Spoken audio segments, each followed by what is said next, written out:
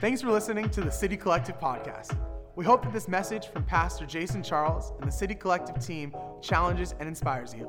Enjoy. Good morning, City Collective, and thanks for joining us for Church Online. I'm thrilled that you're able to be with us today as we continue with part 2 of our series on Exodus. Welcome to my living room. My name is Jason, and thanks for letting us into your home or wherever you're watching this morning.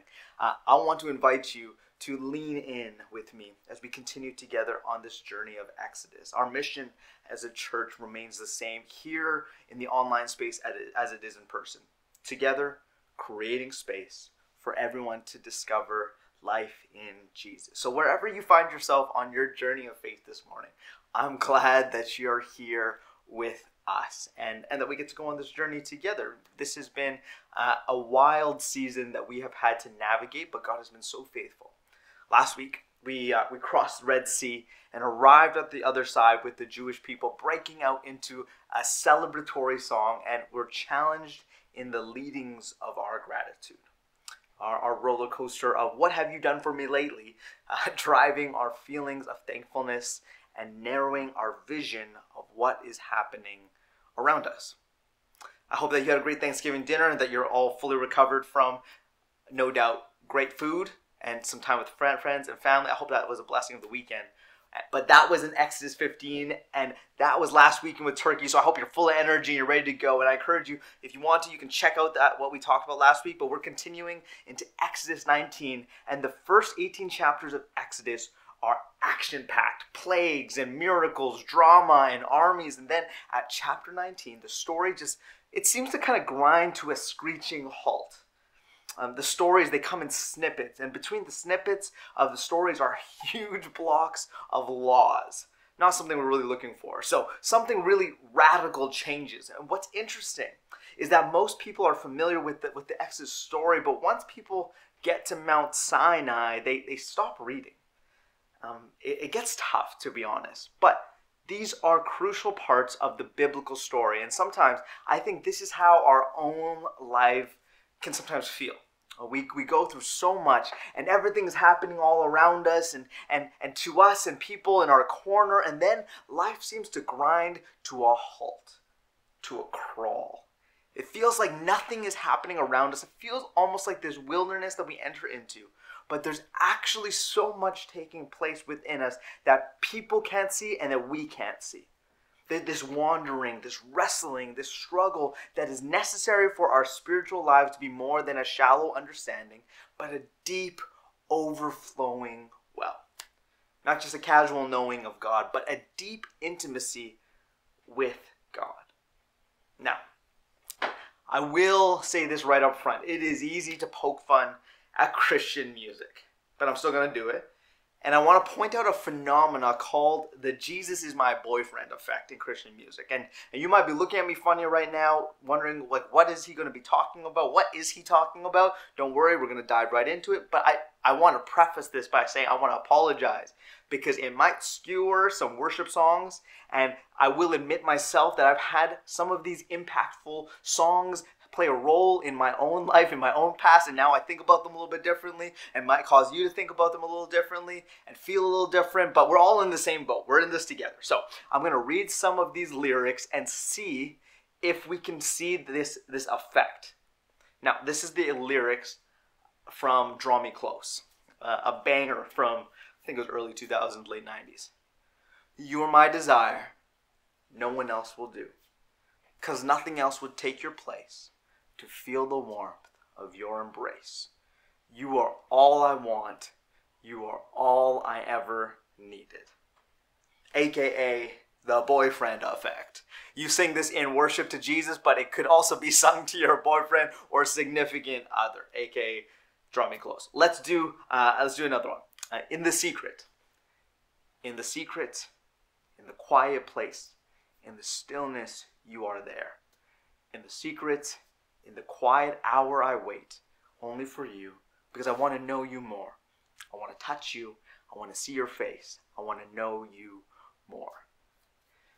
Now, talking about touching someone in the secret, quiet place has some unfortunate implications in our current narrative society. And hear me, I'm not saying that these songs should be thrown out the window when we don't receive this kind of intimacy with God, because it's actually a reality. It's a true and beautiful thing that we are invited into. But we're coming to a text today in Exodus 19, where I guarantee that the people of Israel were not thinking about coming to God in the secret, quiet place.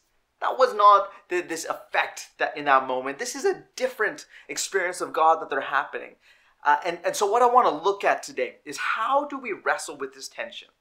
On one hand, we have this aspect of God that today, because of Jesus, we have intimacy with him. And yet, on the other hand, we are presented this image of God here on Mount Sinai, where he is a bit overwhelming. In some ways, it's a little bit scary. Lightning, thunder, fire, and smoke billowing from a mountain. So I want to invite you to turn with me to Exodus 19. Hub facilitators, you can now lead your groups in this reading. Hit pause on this video. And if you're joining us here online, please, would you just join with me at home? We're going to start reading from verse 1.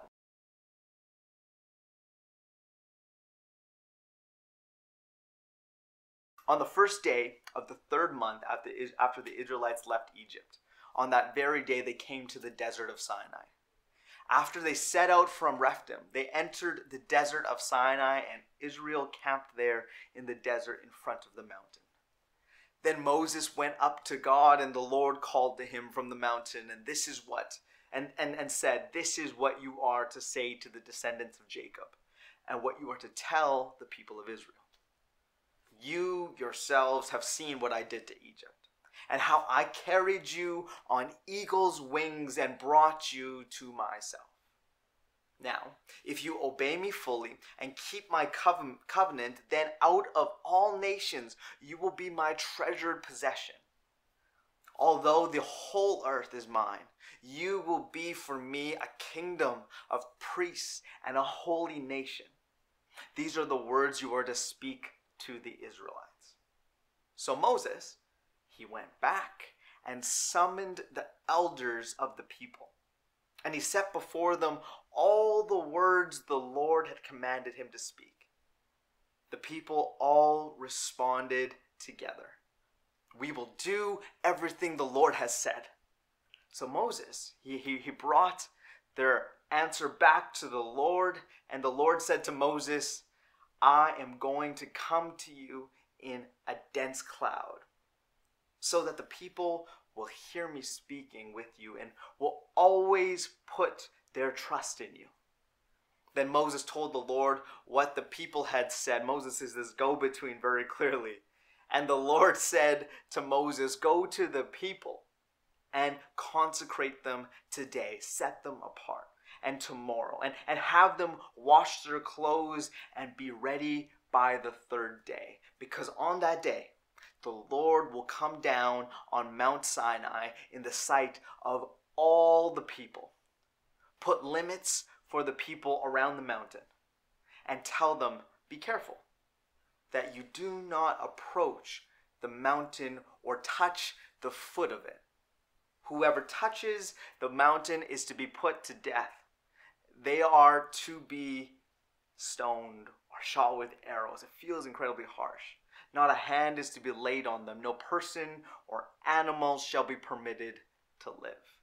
Only when the ram's horn it sounds a long blast, may they approach the mountain."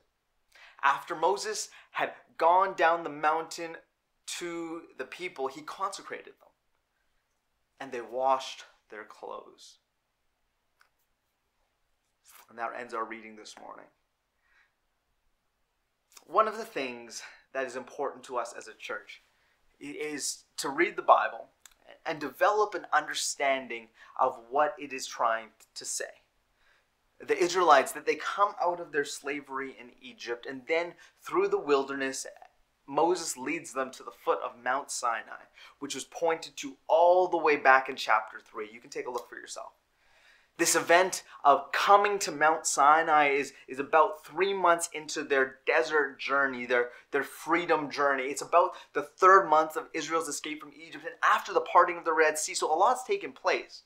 And to put that into context, it is October 18th today, and we have been officially online since March 15th, 2020, the third Sunday of that month, making this 7 months since we pivoted to the online space. So a lot's going on. And for those of you who have experienced even 3 months of that, it would probably feel like a long time ago because a lot has happened since then. However, that does not compare to what Israel has experienced in the last 3 months, in which they've seen Egypt experience 10 plagues.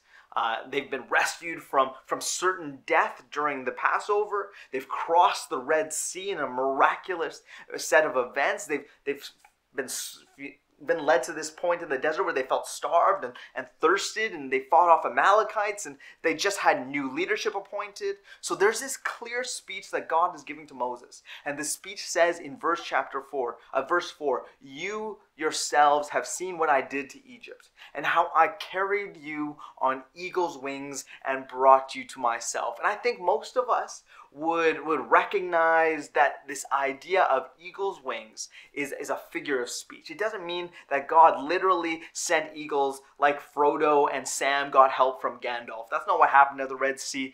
There isn't something in between the lines to read here. This is a metaphor. It's a call out to what the verse is saying, that God supernaturally intervened and saved Israel as they were going through the Red Sea. An awesome and incredible event. And then in verse 5 it says, now if you obey me fully and keep my covenant, then out of all the nations you will be my treasured possession. Although the whole earth is mine, God is making reference to a covenant. Now, did you ever have something you did with a friend to like seal a promise growing up?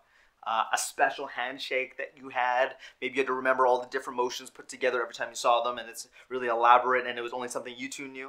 Maybe it was just a good old spit handshake, a pinky promise, whatever it is that there has been. There's an element of a promise that is bound with a commitment that makes it different than simply saying, yeah, I'll do that. So let's clarify what that is, that covenant that God is talking about.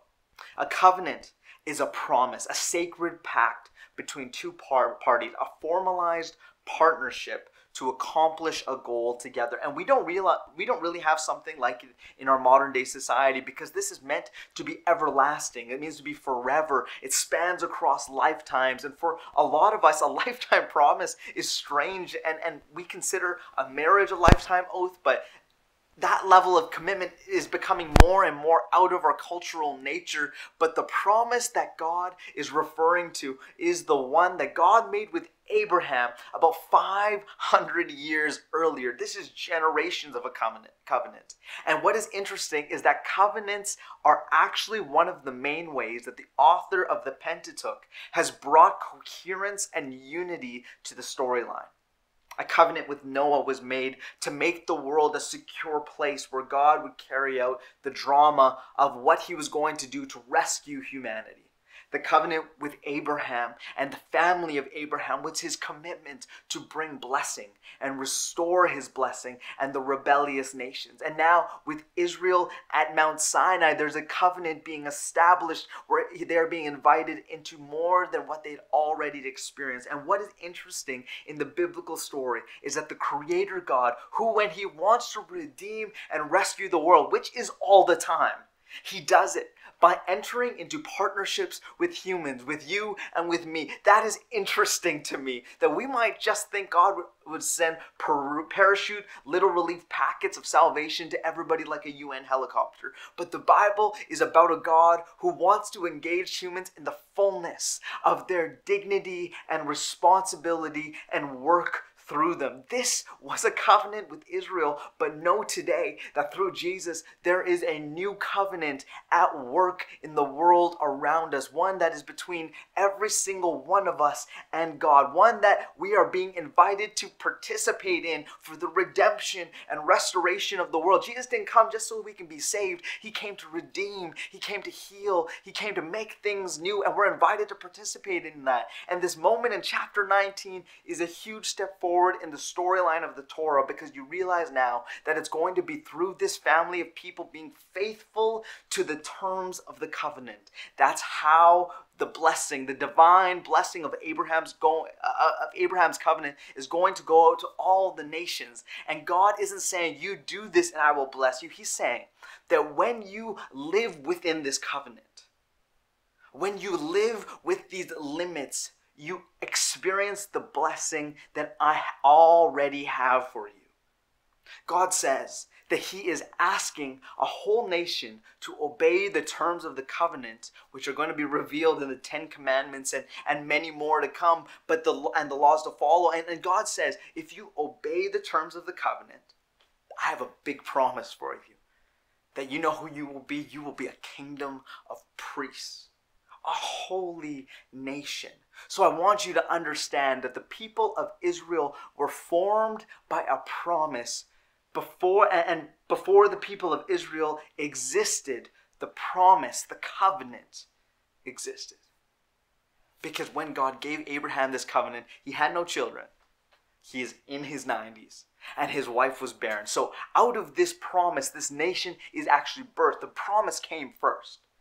God is staying faithful through hundreds of years. And this is important for us to understand when we feel stuck in the middle of nowhere, when we're on our own exodus, when we feel like we're in the season of wandering or feeling lost, that it is the fundamental nature of God to make promises and to keep them. Some of you need to hear that this morning, that there was a promise given to you, and the fundamental nature of God is that he keeps them. A fundamental aspect of God is that he is everlasting, and therefore his promises are everlasting, and he keeps them. And a challenge of our individual wilderness seasons is often remembering forgotten promises of a faithful God. What have we lost sight of in our experience of the moment? The nature of God has not changed. Therefore, the promise has not waned, and we are invited to rediscover it again every morning. Does that mean you'll know the perfect timing? No. Does that mean that we'll see bits and pieces of it fall into place every day? No. But here's the part of the covenant that we have so much difficulty with. We see the benefit and we want that, and we don't understand that the limits that are included are actually meant to prosper us, not to hurt us.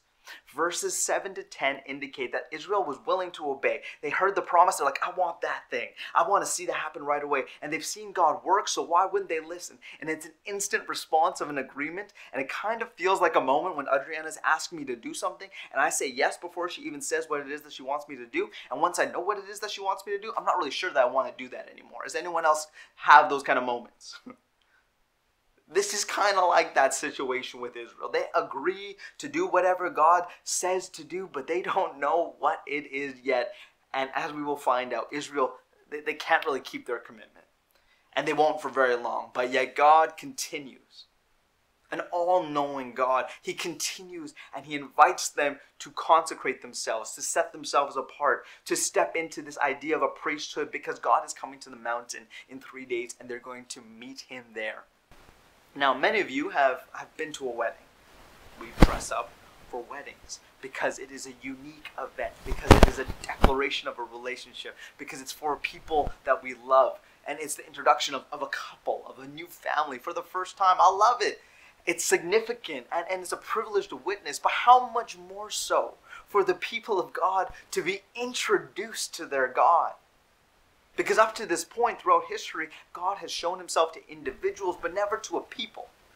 This is the first time that God is making a headline appearance to his people coming to town in 3 days. How much more so should they wash their clothes to get ready for that appearance? There is something about limits that define who we are. There's something about boundaries. These limits define who Israel is, and more importantly, who God is. They define as a people who are going to obey and fall under the blessing of God. And the wilderness, whenever we step into it, it wants us to enter into this mindset of pure existentialism, that you do what is right in your own eyes, because the cravings of the self in the moment, they pull you back and forth, and they're a wild roller coaster, and they often misuse the moment. They're in the wilderness telling you to drink the water right away when you see it, force it down, and the wilderness tempts us to live a life without limits. But God introduces the law, and he provides a survival guide meant to protect his people from themselves, recognizing their worst tendencies and the ways in which they're crippled by them. The law, it can be difficult to understand, but it was a divine limit for the benefit of his people. It was love in action, and where the law gets twisted is the order in which we see God work. In our world, we work in an equation relationship with the divine. Do this, get this. Follow this law, receive God's blessing. But this is important to catch. Salvation from slavery preceded the law. Israel was saved before the law was given. And in our story and throughout the Bible, in fact, this whole thing is honestly a condensed picture of what the entire Bible is all about. Now, I'm not saying that we don't need the rest of the Bible, but catch this, that Moses doesn't show up to the people stuck in slavery and say, hey, here's the thing, guys. I got good news and I got bad news. The good news is I have just 10 things. Bad news is if you can knock out these 10 things, and they're going to be tough, then God is going to pull us out of oppression, and then we get to live inside good news. He's going to set us free, and if we can just obey, don't worry, there's only 10. How easy is that going to be? Just 10 things. Like this one, don't worship gods that aren't gods. How easy is that? Let's not do that, and we can move on. Here, let's not lie.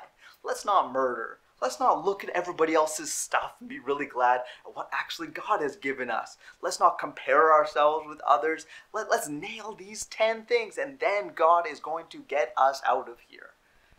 It's like this key in the lock mentality. What did Israel do to get out of slavery? Well, I'll answer for you. To be honest, nothing. They did nothing but grumble and complain as God saved them, even in the process of salvation. Oh, what are we doing out here? There's nothing to eat except magic bread on the ground. What are we gonna wash it down with? I don't know. Magic water out of a rock? Wow, good trick, God. And just grace upon grace, that salvation precedes the law, and God continues to give.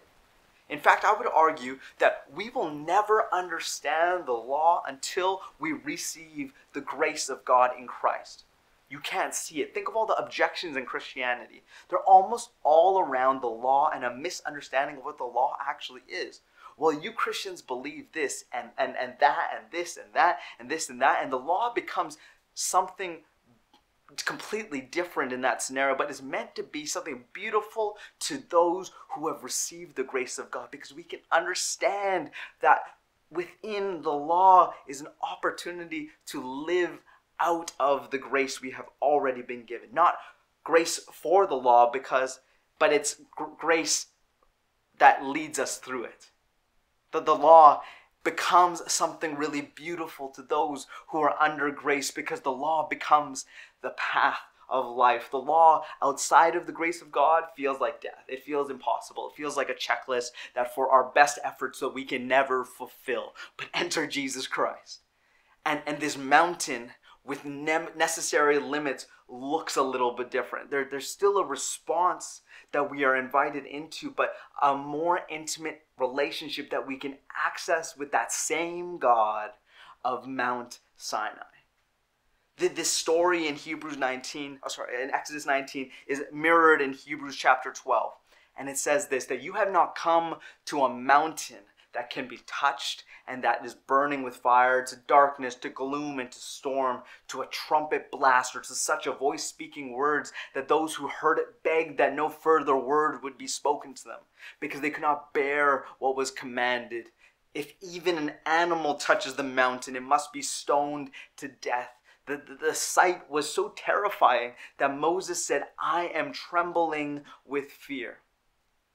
But this is the promise for you and for me through Jesus. But you have come to Mount Zion, to the city of the living God, the heavenly Jerusalem. You have come to thousands upon thousands of angels in joyful assembly, to the church of the firstborn, whose names are written in heaven. You have come to God, the judge of all, to the spirits of the righteous made perfect. You have come to Jesus, the mediator of a new covenant, and to the sprinkled blood that speaks a better word than the blood of Abel. Today, we get to approach a better mountain. Today, we don't have to worry about touching the mountain. Today, we don't have to worry about washing all of our clothes today. We don't have to worry about our animals touching the mountain and awful things happening, because today all of the limits that God has set upon the people of Israel have been removed except for one. God has chosen only one gate. He's to be able to ascend to the top of the mountain, and that is his Son.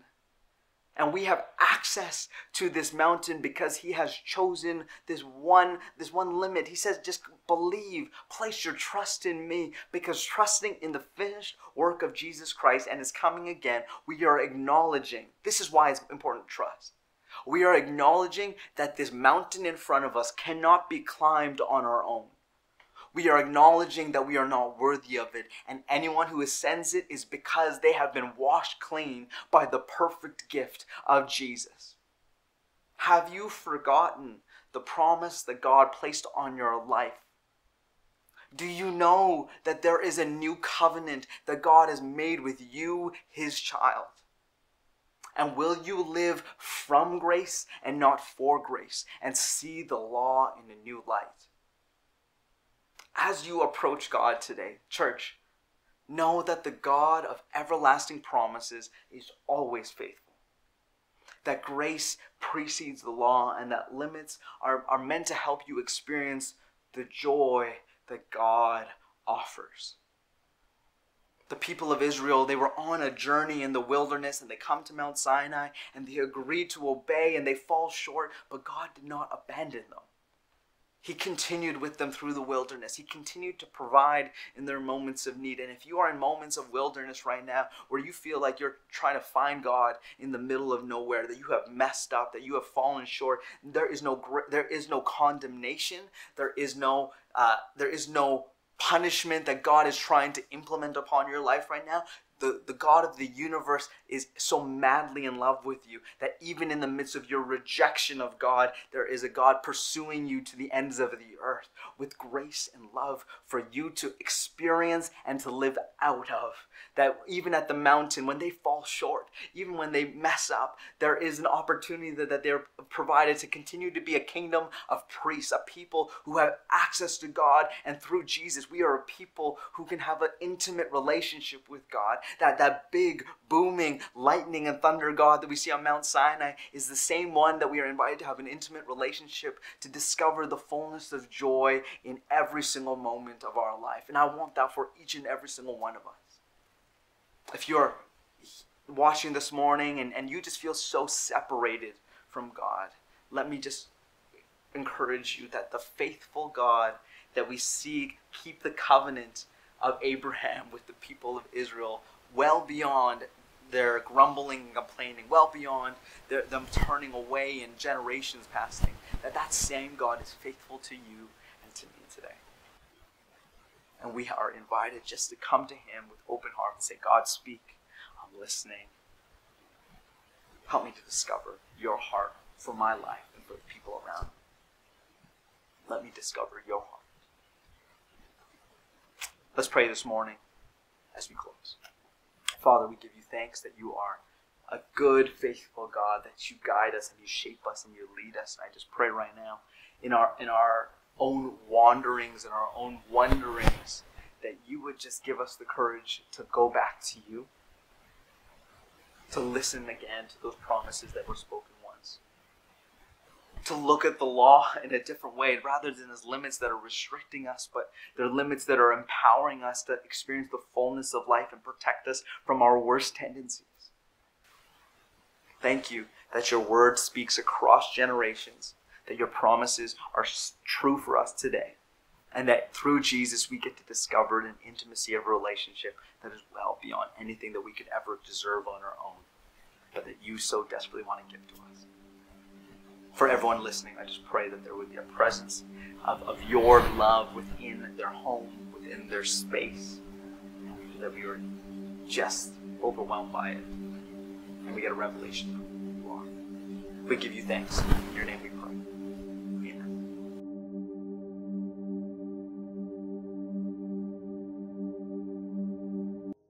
Thanks for listening to the City Collective podcast. We hope you enjoyed that message. Please subscribe to stay up to date with every weekly message. For more information on City Collective, please visit www.citycollective.com. Or if you're in the Greater Vancouver area, come visit us for a Sunday. You can find more about our church and how you can get involved with what God is doing in the Lower Mainland. Have a great day.